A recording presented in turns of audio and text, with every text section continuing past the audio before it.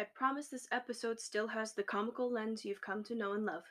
However, this episode discusses suicide and suicidal ideation, and some people might find it disturbing. The greatest myth is that talking about suicide will lead to and encourage suicide, when in reality, talking about suicide allows those who would be victims to understand there is no shame in reaching out for help. I am a huge advocate for mental health and suicide prevention. If you or someone you know is suicidal, please contact your physician, go to your local ER, or call the Suicide Prevention Hotline in your country. For the United States, the numbers are as follows: the National Suicide Prevention Lifeline at 1-800-273-8255, or message the crisis text line at 741-741. Both programs provide free confidential support 24/7. If you want to learn more about suicide prevention, look into QPR Gatekeeper training. And as someone who has tried to take their life, please hear me. We need you. You are worthy. We care about you, and you are too important to lose to suicide.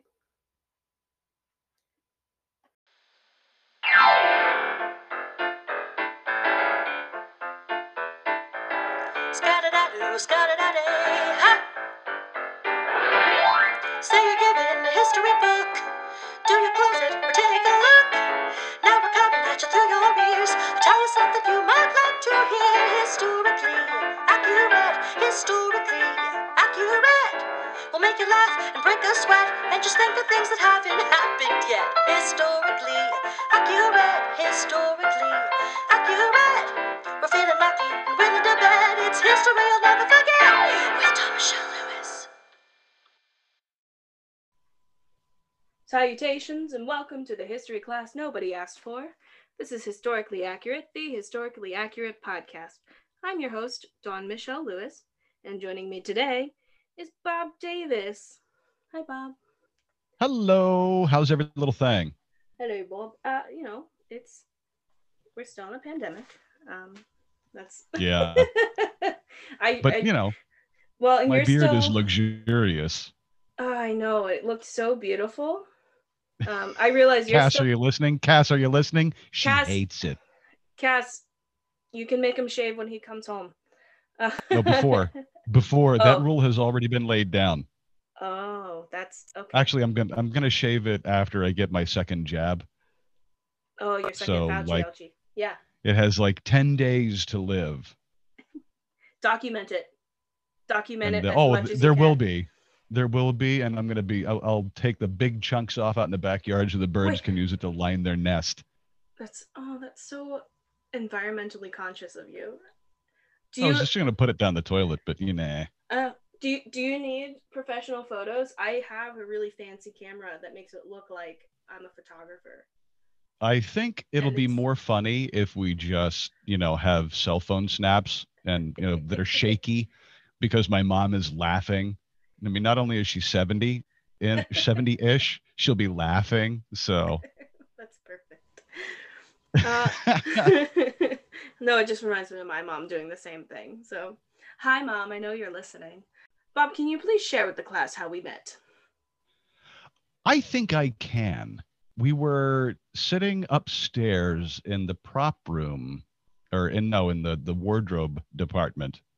And there were a bunch of people there. We were talking about costumes, goofing around because, Anthony and Mary were there. So, of course, there was goofing around.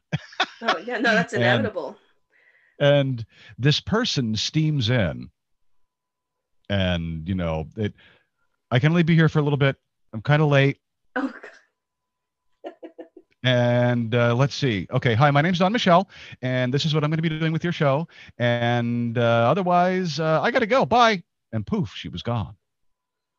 That was so specific. And yeah, but I'm like, wow, she really knows what she's doing. That's called acting, Bob. Because you fixed like 6 things in 10 seconds. It's like you've manifested. Bam. Fixed 10 things, said, hi, I'm Don Michelle, and then dematerialized. Poof. I think I had to go to work. Yeah, you did. Yeah. You did. And then That you was, kept doing that over the course of rehearsals. Like, yeah, I hi, did. I'm here. What can I fix? Fix, fix, fix. Poof.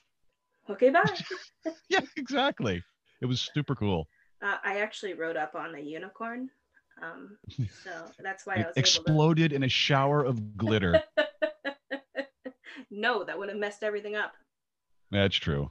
That is the herpes of the craft world. I, uh, I saw, was it a couple of years ago now, that there's a company that you can order a glitter bomb for your most hated enemies. yes, there is also a company where you can ship feces of any animal you choose. Oh, wow. That's We have very specific. different we have very different definitions of how to deal with our enemies, and Yeah, I I think guess. I think Hashtag we just NSA. I think we just we defined our personalities in 3 seconds. So yeah, that's how we met. Okay. Yeah, no, that sounds about right. Because I was called in to do that pretty last minute too. Yeah. Because Yeah, you'd a look on your face that said, "This is the last thing I need right now." it really was. Because that theater called me in so many times to do non-acting things, and that was because I auditioned for a show and happened to put on my resume that I knew how to do hair and makeup, and that was my own Mm-hmm. fault. Mm-hmm. That no longer exists on my resume. I also don't put that Yeah. I don't put that I've done costuming and I know how to sew Yep. dresses or anything. I'm like, no, I'm not here for this. I only want Yeah. to be on the stage. Thank you. Yeah. I'd rather have a thing where I'm like on a ladder in the light rack and someone goes, "Wait, you know how to do lights?" I would rather that happen than me write down, "Oh yeah, I know sound and lights too. It's fine." All right, but I'm saving that for future. No, it doesn't apply. You live in another country. Ah, Exactly. yeah. So now it was time for 10 regular paced questions that may or may not teach you something about my co-host. Ready. Uh, okay. Is cereal a soup? Why or why not? It's chunky and mostly liquid, so yes. I'll say cold I soup. very rarely eat it myself, but yeah, I mean, if gazpacho is a soup, then so is cereal. Perfect. What do you think is the sexiest and least sexiest name? Sure, we're gonna go with that question. Wow. Wow. I Front did not read loading these these, in. aren't you? I didn't read this in advance. I found a website, copied and pasted. I apologize for plagiarizing, and Well, of course, the sexiest is Cass. Hello, obviously, darling. hi Cass. And I think it's a toss up between Maud and Gertrude. That's true because the only nickname for Gertrude is Gertie. Well, Trudy, Trudy's okay. I, but Trudy sounds like a euphemism for passing gas. I apologize to So anybody named Maud, Gertrude, or Trudy. Trudy, Gertie, Gertie. yeah. Sorry. So What? next, What's a secret conspiracy you would like to start? It's not going to be a secret oh, anymore. Start it that here. I would like to start. Yeah, start it here. Wow, I've got so many running through my head, and I think they've already all been taken by the conspiracy theorists. I figured you I would be the because perfect person for this question too. there's the whole Nazis on the dark side of the moon thing. That's Oh super yeah. cool. Iron Sky is a brilliant movie. Everyone should watch it. Oh man, all the various Hollow Earth theories, those are great. Ted Cruz a lizard in a human suit. That's a Oh, good one. I thought he was the Let's stick with Zodiac that. killer. There's that. How about a lizard in a human suit that is also the Zodiac killer? No, that would make up for the timeline of when they existed. So, yeah, no, that works. All right. What's After invisible? they crashed in area 51. Yeah, the spaceship crashed in Arizona in 1947. And the lizard that is now Ted Cruz slurped out of the aluminium wreckage, killed a U.S. Army Air Corps soldier, assumed his human suit, and has been molting ever since. I believe it. All right. So Okay. what's invisible but you wish people could see? I think it would be cool, super cool to see the wind. I feel like that would be Because, terrifying. I mean, It comes this is at going you to all the sound time, Bob. weird. This is going to sound weird. Well, you can see ocean waves coming at you. That's not terrifying. They're not above my head. The the I remember thinking, feeling like I could see, like when we were in the car. Maybe I was just really tired when I was small, but like I remember thinking I could see, or feeling like I could see the slipstream of air around other cars on the highway. Oh, you mean like they do in like those tests when they're Yeah, and taking like the okay. wind tunnels with the smoke tests, and the Yep. smoke curls around the cars and all that. I remember feeling like I could actually see that. And I think it'd be super cool to be actually be able to see that. Okay. Now, what do you think is the weirdest smell you've ever smelled? Weirdest or foulest are the best, are they're pretty much synonymous. I mean, you can not hate a weird smell.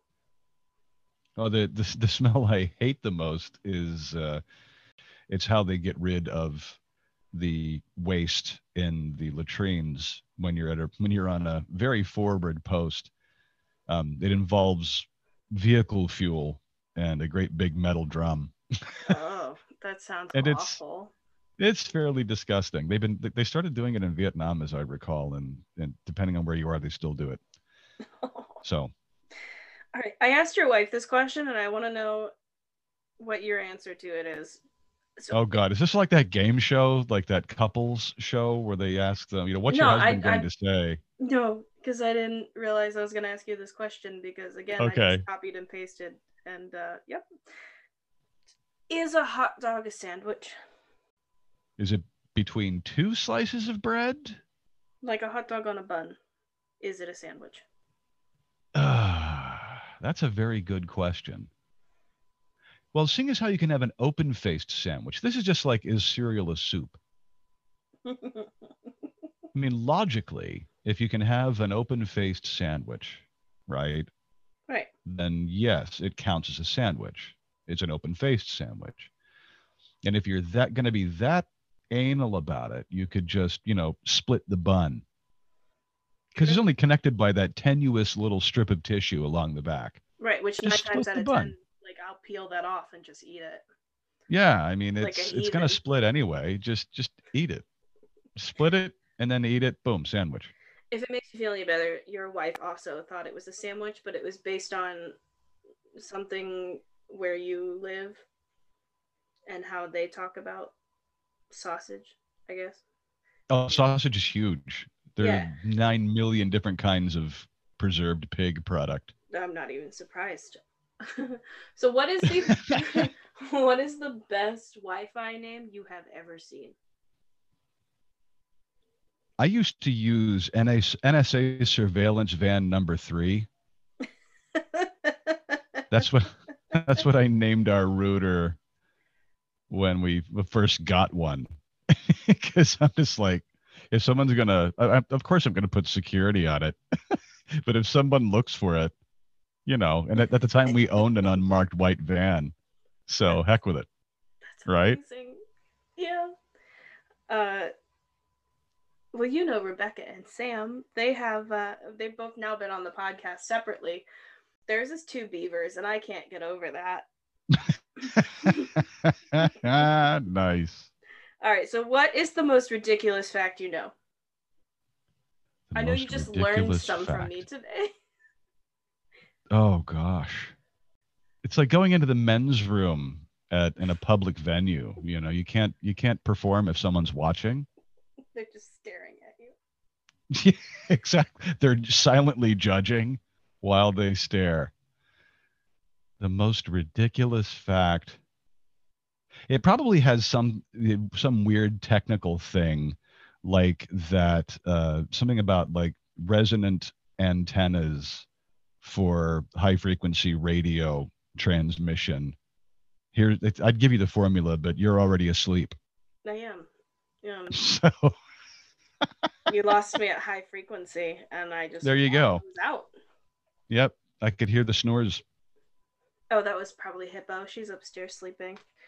Oh, the sweet That's darling. why I can't have her on recordings, because she falls asleep and then snores through the whole thing. Oh, bless her heart. I know. I love pit bulls. Uh, all right. So, what is something that everyone looks stupid doing? Putting on socks. There's no elegant way to put on socks. No. And I don't care if you're talking about Argyle men's socks that you suspend with those calf those That makes it those sock worse. suspenders. Yeah, I don't care if it's that. I don't care if it's the super sexy thigh highs with the seam up the back. When you first start putting them on, you look ridiculous. I think it works in the reverse too. People taking them off. Yeah, it's just not. It looks dumb. There's no elegant way to do it. All right, and then here is another one that I thought was really, really good for you. I actually skipped through the list to find this. What kind of secret society would you like to start? It can be with your I conspiracy. It's up to you. ooh. I've always been fascinated by the concept of cults. Right? Like the Jim Jones type, or the Heaven's Gate sort of cult, David Koresh and all that sort of thing. That what an intricate scam to run. It's So it's amazing. It really is. There was one that I just watched a documentary on. I think it was on Netflix, about the Rajneeshi people. right. And as I was watching it, I was like, you know what? If I was gonna fall into a cult, it would be this one. There's just so much, like secret societies. You well, there are many different kinds.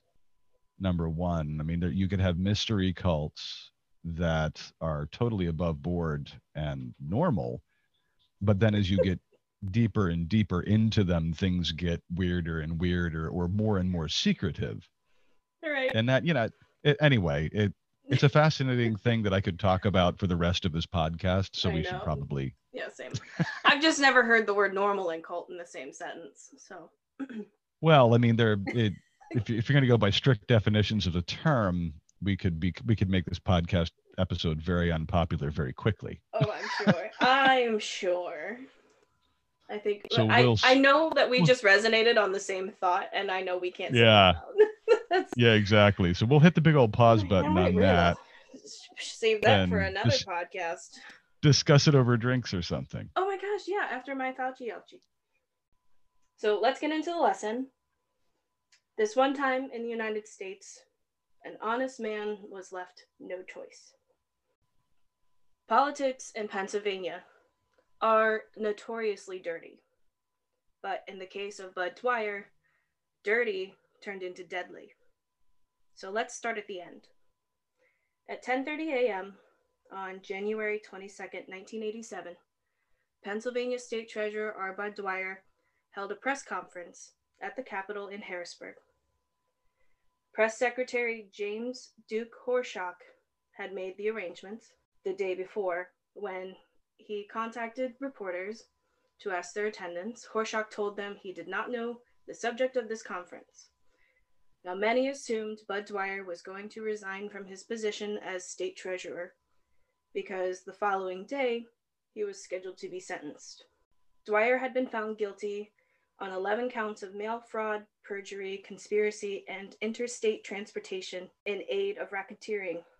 At the press conference, Dwyer appeared nervous, and instead of the resignation the press expected to hear, Bud professed his innocence, as he had through the entire criminal proceeding. He read a prepared statement 21 pages long. In his statement, he claimed Governor Thornburg, Acting U.S. Attorney West, Judge Muir, and others tarnished the judicial system and ruined him. His speech was described as rambling. About halfway through his speech, Dwyer noticed some of the press packing to leave. He stopped and told them to stay until he was finished. At the end of his speech, Bud Dwyer called upon 3 separate staffers. Each received a sealed envelope. The first envelope contained a letter to the recently inaugurated Pennsylvania Governor Bob Casey Sr. This was entrusted to Bob Holst. Deputy Press Secretary Gregory Penny was handed the second. It contained his organ donor card and instructions for the donation of his body parts. Last but not least, he passed the final envelope to Deputy Treasurer Don Johnson. As he passed it, he tapped it and said, "There's a note in here for Joanne," referring to his wife. The envelope also contained a letter to each of his children, Rob and Dee Dee. Dwyer then picked up a manila envelope out of his briefcase, reached inside, and pulled out a Magnum revolver. He asked those who thought this would affect them to please leave the room. Some left to get help. Others stayed to plead with him to give up the gun. When others tried to approach him to seize the weapon, Dwyer spoke his final words. Don't. This will hurt someone. Sit down." Dwyer, now close to a wall, quickly put the barrel in his mouth and fired a single shot into his brain. His body slumped to the floor. Sorry. God, this is hard to read. Yeah. I'm sorry. I told you it was really sad. It is. Because if you saw the video right now, I am crying. His body slumped to the floor. Can't even speak. His body slumped to the floor, and he died instantly. Cameras were rolling the whole time. Horseshock asked the press to leave.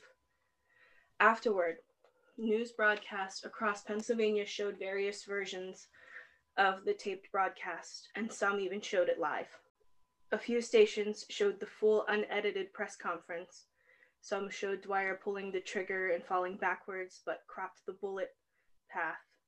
Others stopped just before he pulled the trigger, but played the audio after. Many chose not to air the final moments.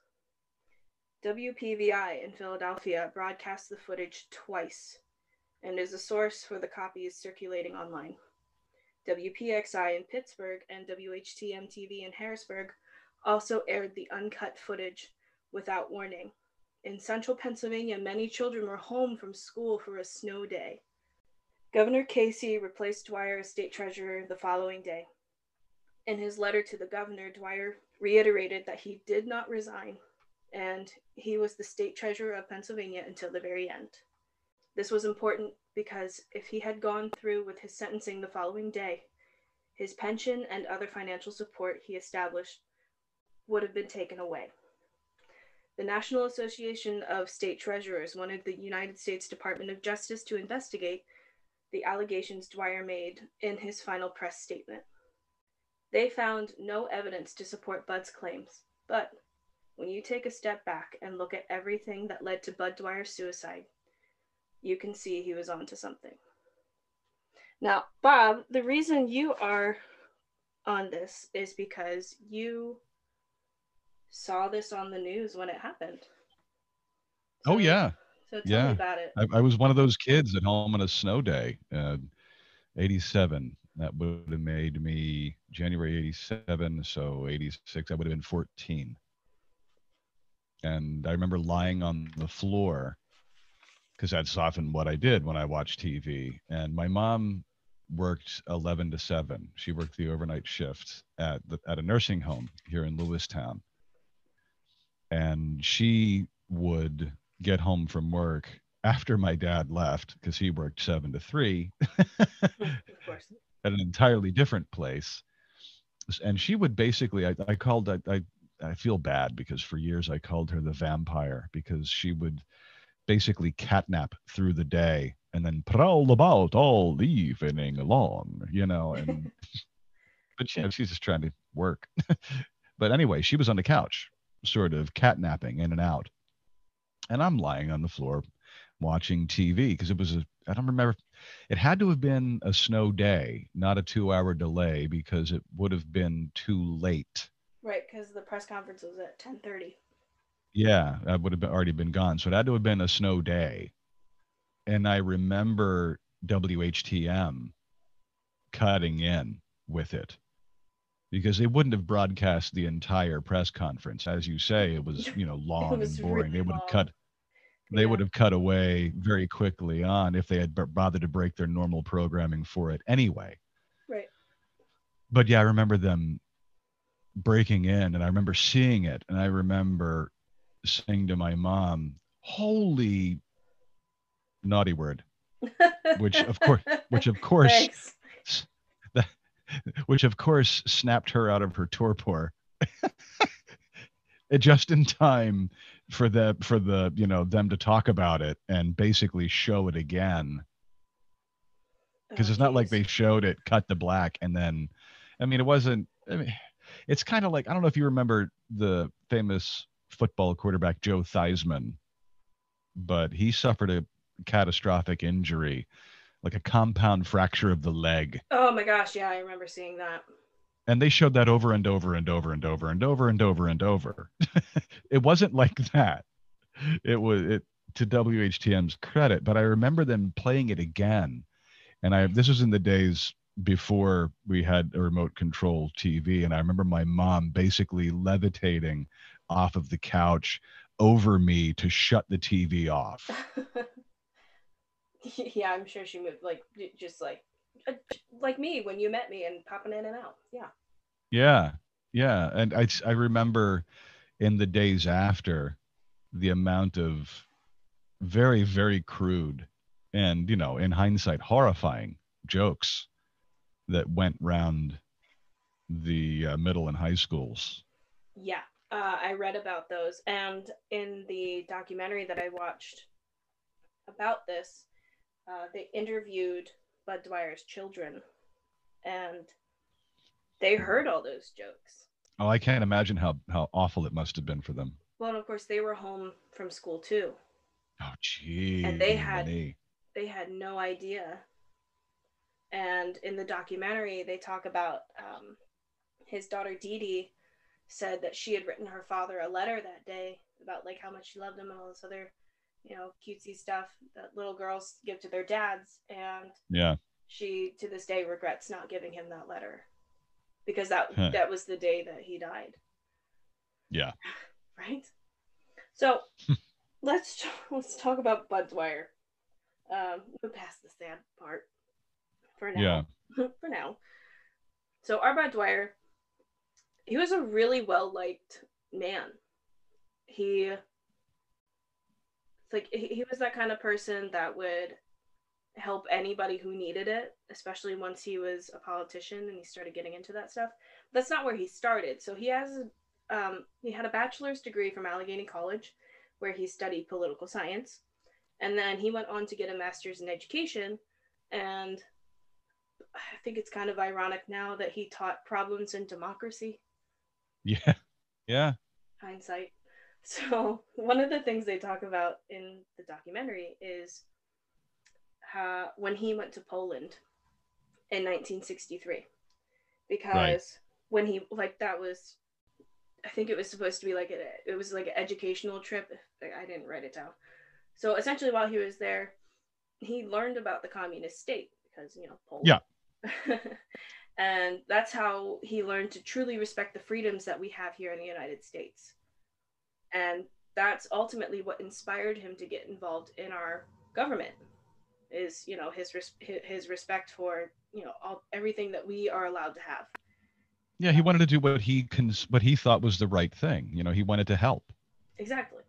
So his first campaign, he ran for state representative, general assembly.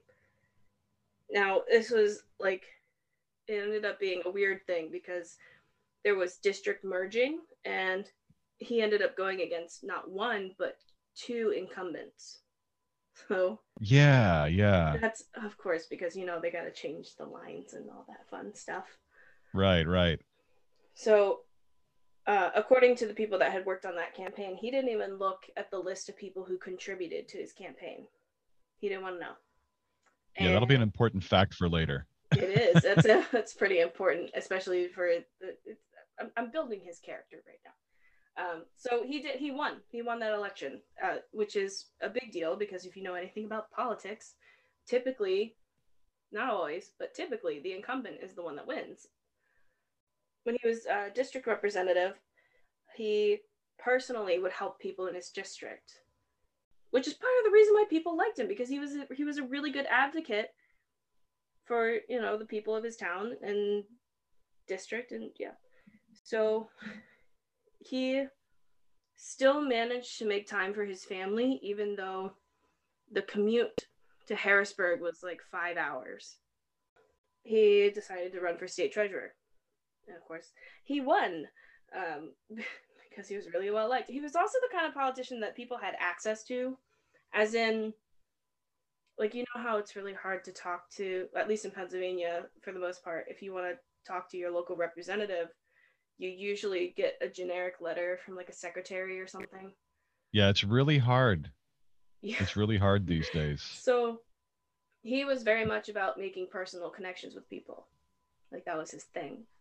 That's part of how he ended up winning. And if you watch the video of him being inaugurated, it's like, it's probably one of the most wholesome things that you can watch, because he's just like beaming with joy, and he's like so happy, and his family's there, and it's so nice to see moments like that. I listen, I'm a sobby kind of person, so so during his first term as treasurer, he completely updated the treasury, because of course this is around the time when, you know, internet's really becoming a thing, and we have computers, and, you know, there are, this is the real introduction into technology. So he updated the office. Yeah, I mean, it went because they were transitioning from an entirely paper-based system to, you know, what were at the time modern computers, you know, with bespoke operating systems and all that sort of thing. You know, Yeah.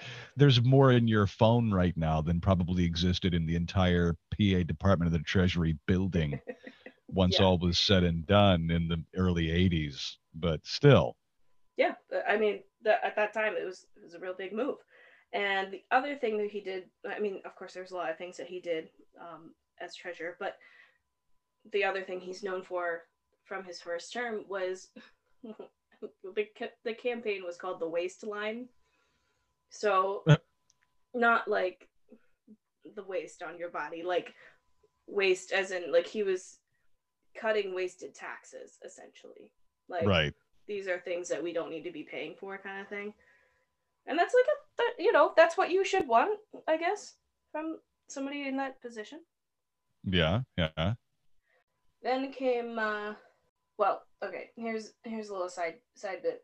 So there, as I mentioned before, there's a documented history of corruption in Pennsylvania politics. Yeah. And That's especially, putting it putting it rather, mildly, yeah. It's a knockdown drag out place, Harrisburg. it is, and you wouldn't expect it to be. There, so there was a pretty good period of time where, you know, gambling wasn't legal. You know, we had our own little mafia here, and a man by the name of Leroy Zimmerman, which is an important name, he allegedly protected his uncle while he was the DA of Dauphin County, which is, you know, where Harrisburg is. And the FBI has a recording of the Harrisburg Chief of Police, Bruno Favasuli, where he's accusing Zimmerman of taking money from gamblers. Now, that recording is from December 7th, 1979. And then, in that same recording, the chief and the assistant chief of police also said that just about every Harrisburg cop and politician was on the take. And if you don't know what the slang of on the take means, that means like accepting bribes. Yeah. I just want to make sure Yeah. people know. Oh yeah. Yeah. That's not a good thing.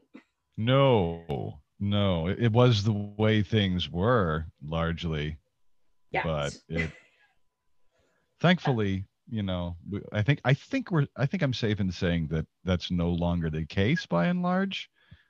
I would But hope so.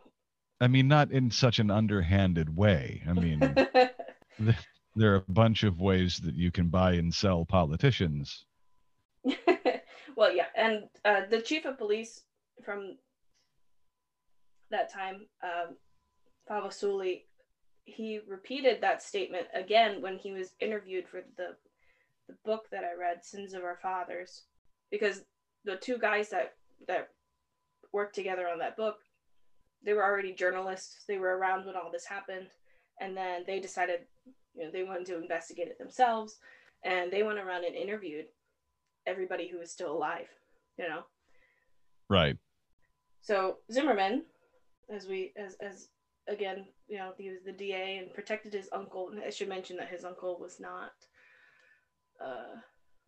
exactly, what's the term I want to go for? Straight edge? No, that's drugs. But above board, I should say. Yeah. So, and during the time of Dwyer's trial, Zimmerman was the Pennsylvania State Attorney General, and that will be important later. During, I believe I'm pretty sure it was Dwyer's first term, he had what I'm going to call the Thornburg conflict. Governor Thornburg took a trip to Germany, right? And because, one of the things that you get to do when you go and travel for work is you get to submit your receipts and typically be reimbursed for it, right? The problem arose where he submitted the cost of his wife's airfare. Right. Which is a problem because his wife didn't work for the state. Right. And of course, Dwyer was such a stand-up guy that he wasn't going to have that. Well, essentially, this is how it went down. Somebody in his office caught this, right? They were like, "Well, we can't pay for the governor's wife. Like, that's not cool. Yeah. Like, she doesn't work for us." But then he was put in a position by the press where he was essentially, because it got leaked out that Dwyer wasn't going to reimburse the governor, right? And that's a big deal. Oh, your own party is going against you. That's a problem, right? Because they were in the same political party at the time. So, and that was, as we've been saying, that was a time when back scratching was just a cost of doing business. Exactly. So the press essentially cornered Dwyer, and they were like, "Hey, tell us why you're not going to pay him or pay for this," and whatever. Like, they cornered him, and he had to make a public statement about it, which is what he was trying to avoid to do. He had to actually go on record, the poor sap. I know, poor guy, because he wasn't even the one who initially caught it either. Like, he just because he was the top tier guy in the treasury, like, he took the fall for it. The buck stopped there.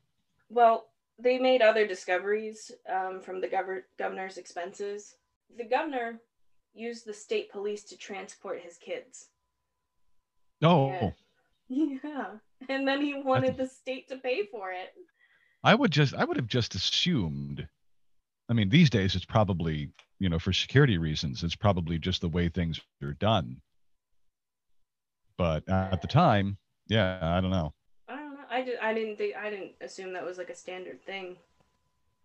But I'd be very much surprised if the Pennsylvania State Police weren't, because I know they provide the uniformed and ununiformed security. Right. Well, so when he found out that he was using the state police to transport his kids, then Dwyer was put in a position where he had to demand that the governor pay that money back because he had been reimbursed for all these charges. And I remember in the documentary they showed receipts. Like, it was thousands of dollars.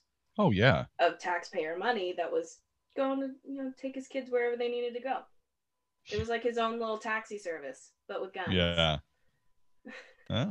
Well, but yeah, I mean, but Dwyer wasn't actually involved directly with either of these instances. But again, because he was top guy, that's probably one of those situations where there was some underling somewhere in Treasury that approved it. Don't bother the boss with that. It's just it's greasing the political wheels in Harrisburg. Don't bother him. And then suddenly something leaks out, and the next thing you know, all those bulldogs that call themselves reporters. They get the bit in their teeth and they start tracing down every single loose thread. Mm-hmm. Yep. So, of course, when it came time for re-election, Dwyer was not in favor of the governor, who was the same political party, and of course, the governor wanted to see him out of office, but Dwyer still won the re-election. Right. Now, before Dwyer was the state treasurer, sorry, there was something that had happened before he had even taken office for this position. So essentially, public employees of the Commonwealth of Pennsylvania, so like, the typical people that you meet in Harrisburg, teachers, all that jazz, they overpaid millions of dollars in Federal Insurance Contributions Act taxes, which is, of course, we call it FICA. Right. The way it works is at that time, taxes could not be charged on sick days. So, like, if you get a paid sick day, you're not supposed to be taxed for it. Well, people were being taxed for it, and over To 40 the million. tune of some $40 million. Yeah. Like $40 million. And that affected 140,000 people. Yeah. So then, the state required that an accounting firm be hired to determine the funds that get returned to the employees. It's like, okay, that seems like a decent, not hard thing to do.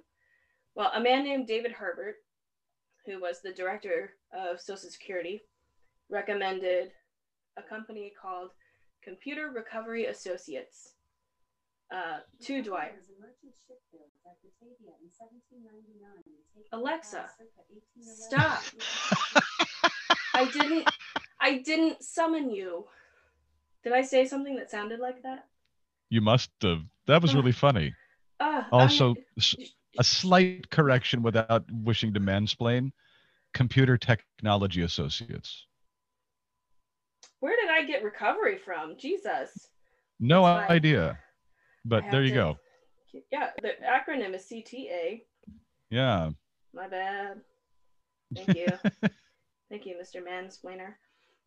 No, I'm kidding. I appreciate it. Actually, you can't see it, but I'm pushing my glasses up. Actually, no, I could feel you pushing your glasses up. Oh my. All right, Bob, that's enough out of you.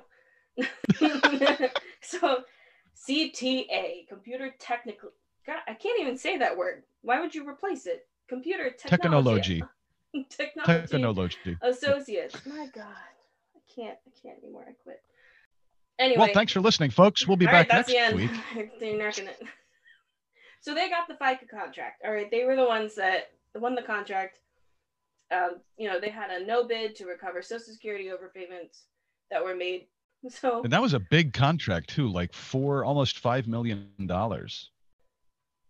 Smith, in the trials, Smith initially testified that he did not bribe Dwyer, but insisted that Torquato offered Dwyer a campaign contribution. You got to get the right words in there because he's a lawyer. Yeah. In return for the CTA contract. And you have to clearly define that quid pro quo. Oh, no, this was a campaign contribution, not a bribe. Yeah. But he said that Dwyer rejected Torquato's offer. Well, then it's Torquato's turn on the stand, and he testified that Smith offered Dwyer the CTA contract. CTA was awarded the contract, and really early on, started like this. The whole no bid thing was. I remember that being an issue too. Oh my gosh, yeah. But there were discrepancies, and somebody brought it up to the proper authorities, and then they took it to an accounting firm, and they confirmed. There's a lot of firms in here, that the contract was overpriced, and so that opened. And, well, that's not what opened the investigation. There was a former CTA employee who gave a sworn statement that Bud Dwyer was offered a $300,000 kickback towards his election campaign if he awarded CTA the $4.6 million contract in May of 1984. So that's when that person gave. Right. Now we're getting into John Torquato. Oh, yeah. John Torquato Jr., and that's an important distinction here. So, Oh, well, yeah. so the president of the CTA was John Torquato Jr. Because I don't feel like saying that name, I'm just going to call him JT Jr. So John Torquato Sr. was allegedly a mafia leader here in Pennsylvania. So when he was a PennDOT official, people don't understand what PennDOT is. That is the Pennsylvania Department of Transportation. We do not call it the DMV. So when he was a PennDOT official, he was convicted of extorting kickbacks from highway equipment suppliers. For that, he served a year in federal prison. And, of course, circle of events, Thornburg was the one that put JT Sr. in prison while he was the U.S. attorney. Go figure. And in the documentary, when Dwyer was questioned by his own son about why he would even entertain a conversation with JT Jr., Bud said, and I quote, "Don't let the sins of the father cast down to the son." Ugh. That's just because we know what happens. Yeah. This is like a really bad soap opera. It As really in, like, is. as in, like, it ends really badly. Not. Yeah, when we were talking before the show, I mentioned that this is one of those stories that if I was reading a novel that, contained all of these facts, by this point, I probably would have thrown it across the room and gone on Goodreads to give it a scathing review. Yeah, because it sounds so unbelievable. And I'm It's not even so, mentioning everything that happened. oh gosh, it's so intricate, and given the circumstances, you would want all of this information to be out there and known. But yeah, it's like it's like a weird episode of Law and Order. I expected It's I so expect you to obscure. put the doink doink on the front of this podcast because it's what it reminds me of. It's Yeah. If it wasn't anyway. copyright. I know, right? So, JT Jr. is kind of I don't want to say my favorite character because they're not. These are real people. Ugh. Yeah. He would do this thing, and this is what they mentioned in the documentary. He would do this thing when he would first meet somebody, and he'd shake their hand and offer them a bribe right there on the spot. And if that person didn't immediately turn him in or threaten to, well, he would just accuse them of being a part of some kind of conspiracy and then hold that against them. That's how. Listen, now I know how to really get people. Thanks for the tip, JT. One of the players in this fun little. Well, I don't want to call it a conspiracy because this is what happened. Yeah. So, William Smith was also a friend of Bud Dwyer, and JT Jr. kept pressuring him to offer Dwyer $300,000 towards his campaign. So allegedly, Smith had a meeting with Dwyer, and he said, "My client, CTA, wants to offer you a $300,000 contribution if they get this contract." Offered it for the CTA contract, sorry.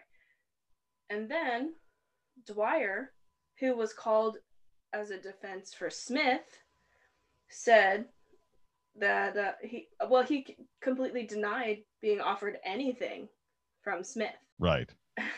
And then it gets worse. Smith failed a polygraph test, which, of course, this was the time period when these were still. I don't think they're accepted in court anymore. I have to look into that because I know things like blood spatter evidence and stuff like that now gets thrown out because they're like, that's a pseudoscience. So anyway. Yeah. Lie detector polygraphs? Yeah. Polygraphs are, to the best of my knowledge, and I am not an expert on this. I am not an attorney, but from everything I've heard and read, polygraphs are no longer admissible as evidence. This is the 80s, So they Yeah. Yeah. probably no, they were. So he failed a polygraph and then confessed that he offered Dwyer the bribe and that Dwyer accepted. Allegedly, it was $100,000 to Dwyer personally, $100,000 to his campaign committee, and then $100,000 to his party's state committee. So that was just the summary of Dwyer's trial. Now, Right. I want to talk about Jimmy the Weasel because that's the You're nickname going he. you're going all in on this Pennsylvania Mafia thing. Listen, this took me 3 months to write. Okay, and there's so much I'm leaving out. Well, So Jimmy, we'd be here until Tuesday.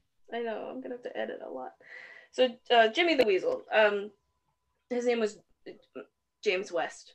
Thornburg, as the governor, got the Reagan administration to appoint his protege, Jim West, as acting U.S. attorney during Bud Dwyer's trial. And as we know, Thornburg already doesn't like Bud Dwyer. So, of course, the guy who used to work for him is going to be on Thornburg's side on this whole deal, right? Well, didn't Jim West say at one point that Bud Dwyer never took a bribe? Yes.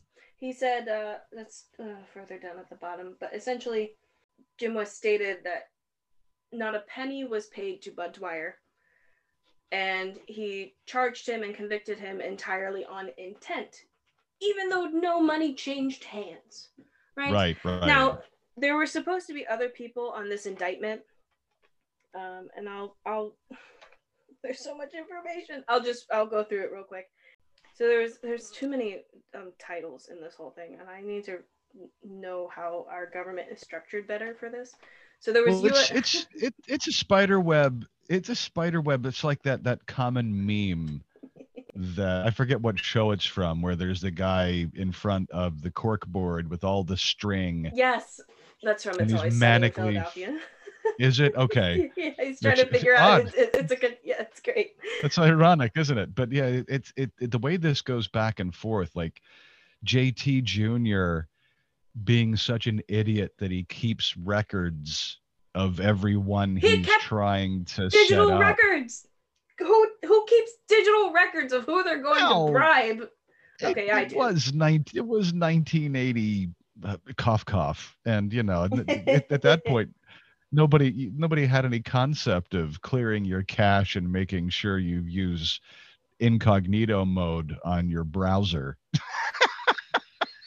But yeah, so that people can't inspect your history, but still, what kind of a doofus? Anyway, they didn't know yet. Spray painted on the side of your barn, I'm bribing everyone. Here's the people on my list. Yeah, we haven't even gotten to him being drunk yet. I skipped over it, that's why. We'll get back to that. So I just feel like I'm saying a lot of the same titles because this one is U.S. Attorney General Edwin Meese III. Ed Meese, right? Yeah, Ed Meese.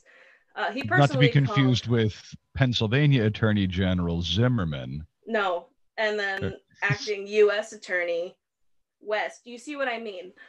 There's too many. So he Meese personally called West on behalf of other allies that were caught in the same scandal. And after he met with West, the state senator John Shoemaker was removed from the original indictment. Who else? Yeah. And then remember what we said earlier about Pennsylvania politics being a pretty brutal slugfest. Yeah. Well, and then the majority leader of the state House of Representatives, James Mandarino, was also allegedly involved, but that was according to West.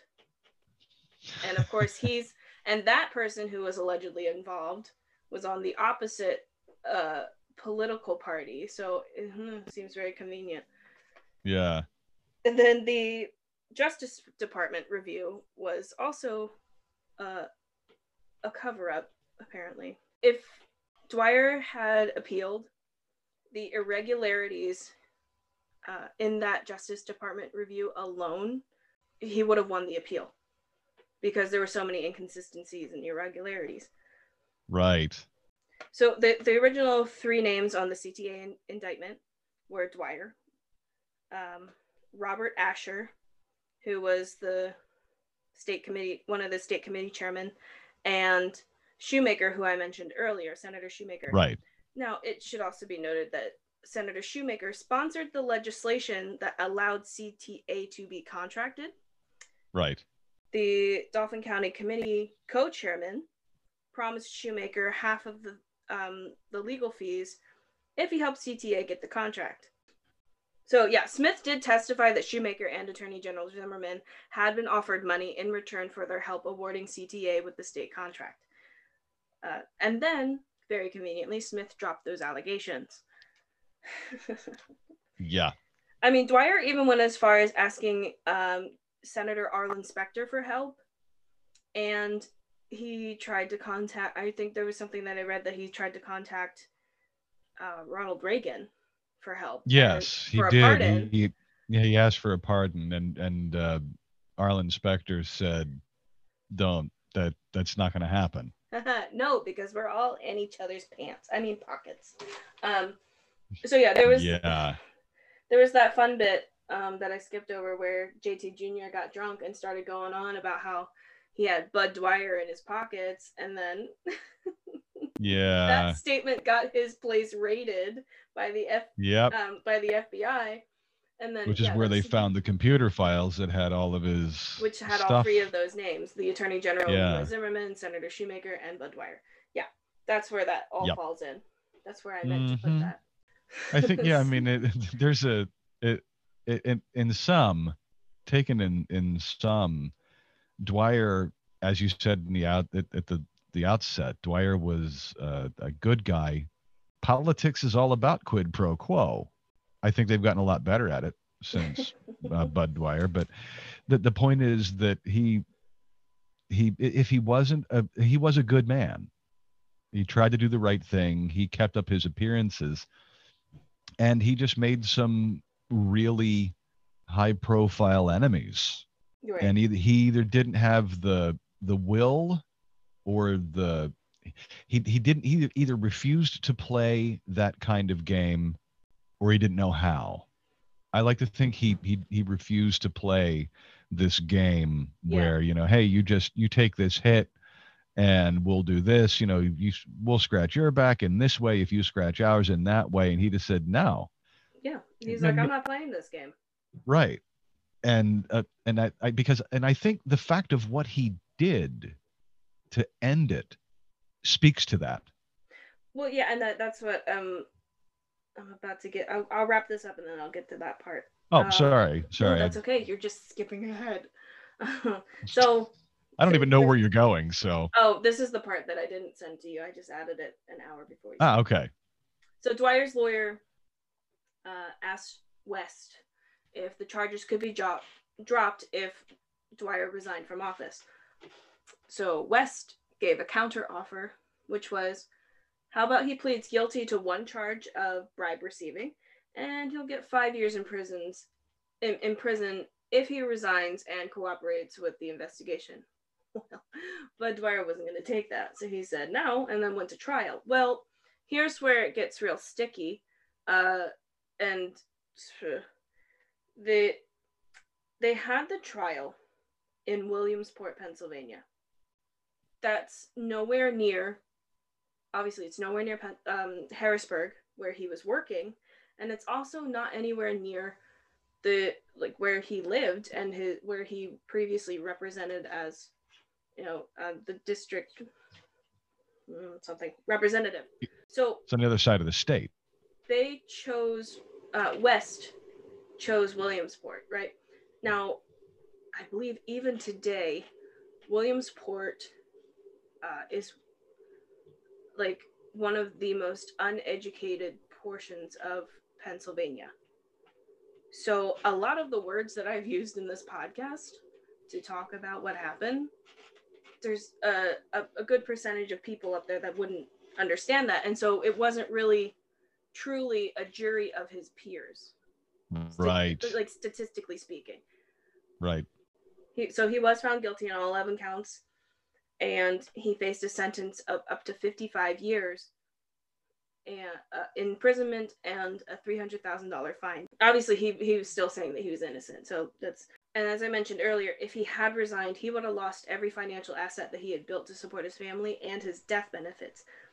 Yeah. Now, his widow was able to collect full survivor benefits, and that was almost $1.3 million, which is at that time was the largest death benefit payment ever made by the state.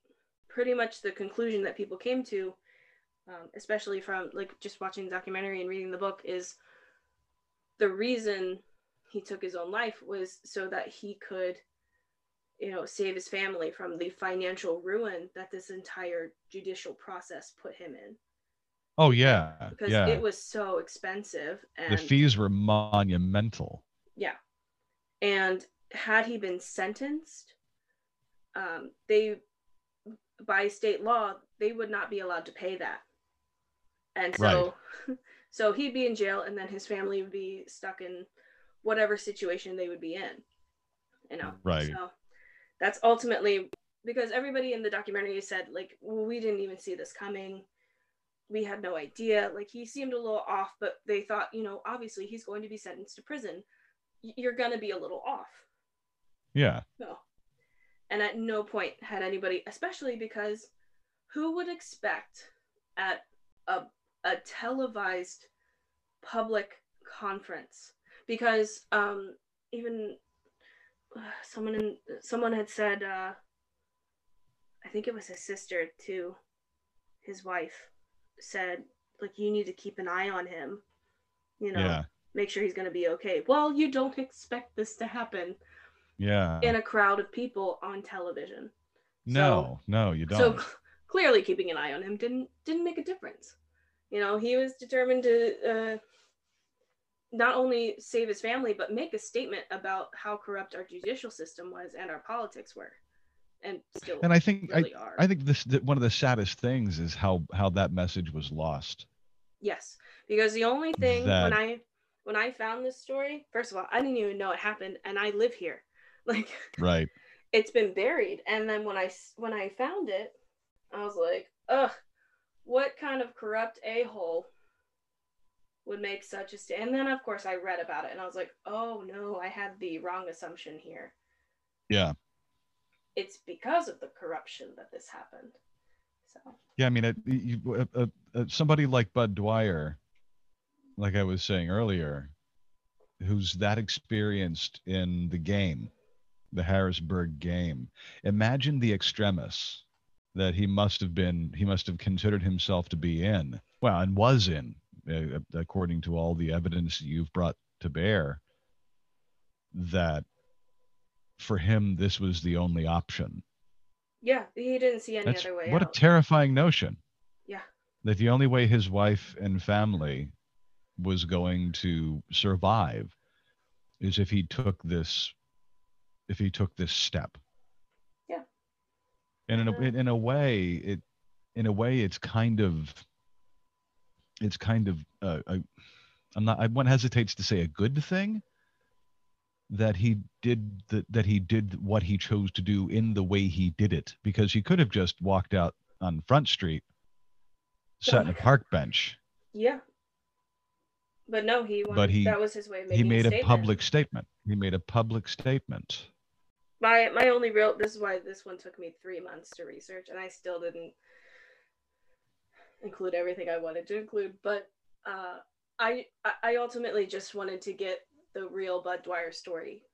This is why people do things the way they do. And this is not the first time I have heard a story about somebody who died by suicide because they believed that that was the best option to save their family, like as Yeah. far as like finances go, because they're like, oh well, if I die, then my family gets all this money and they'll be better off. And Yeah. that's not how it is, because even in the documentary his kid said, "No, we'd rather have him." Yeah. There but for the grace of God, right? Yeah, pretty much.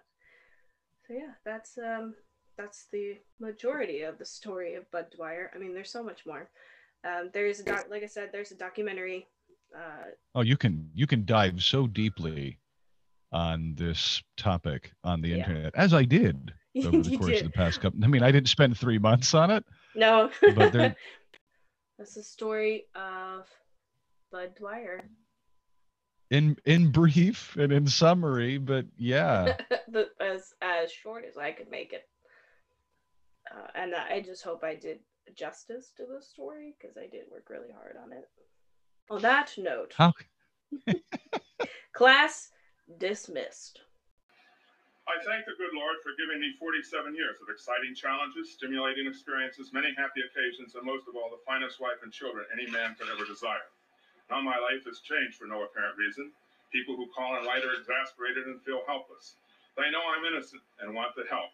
But in this nation, the world's greatest democracy, there is nothing they can do to prevent me from being punished for a crime they know I did not commit. Some who have called have said I am a modern-day Job. Judge Muir is also noted for his medieval sentences. I face a maximum sentence of 55 years in prison and a $300,000 fine for being innocent. Judge Muir has already told the press that he, quote, felt invigorated when we were found guilty, and he plans to imprison me as a deterrent to other public officials. But it wouldn't be a deterrent because every public official who knows me knows that I am innocent. It wouldn't be a legitimate punishment because I've done nothing wrong. Since I'm a victim of political persecution, my prison would simply be an American gulag. I ask those that believe in me to continue to extend friendship and prayer to my family, to work untiringly for the creation of a true justice system here in the United States, and to press on with the efforts to vindicate me so that my family and their future families are not tainted by this injustice that has been perpetrated on me. We were confident that right and truth would prevail, and I would be acquitted, and we would devote the rest of our lives working to create a justice system here in the United States. The guilty verdict has strengthened that resolve. But as we've discussed our plans to expose the warts of our legal system, people have said, why bother? No one cares. You'll look foolish. 60 Minutes, 2020, the American Civil Liberties Union, Jack Anderson, and others have been publicizing cases like yours for years, and it doesn't bother anyone. At this point in time,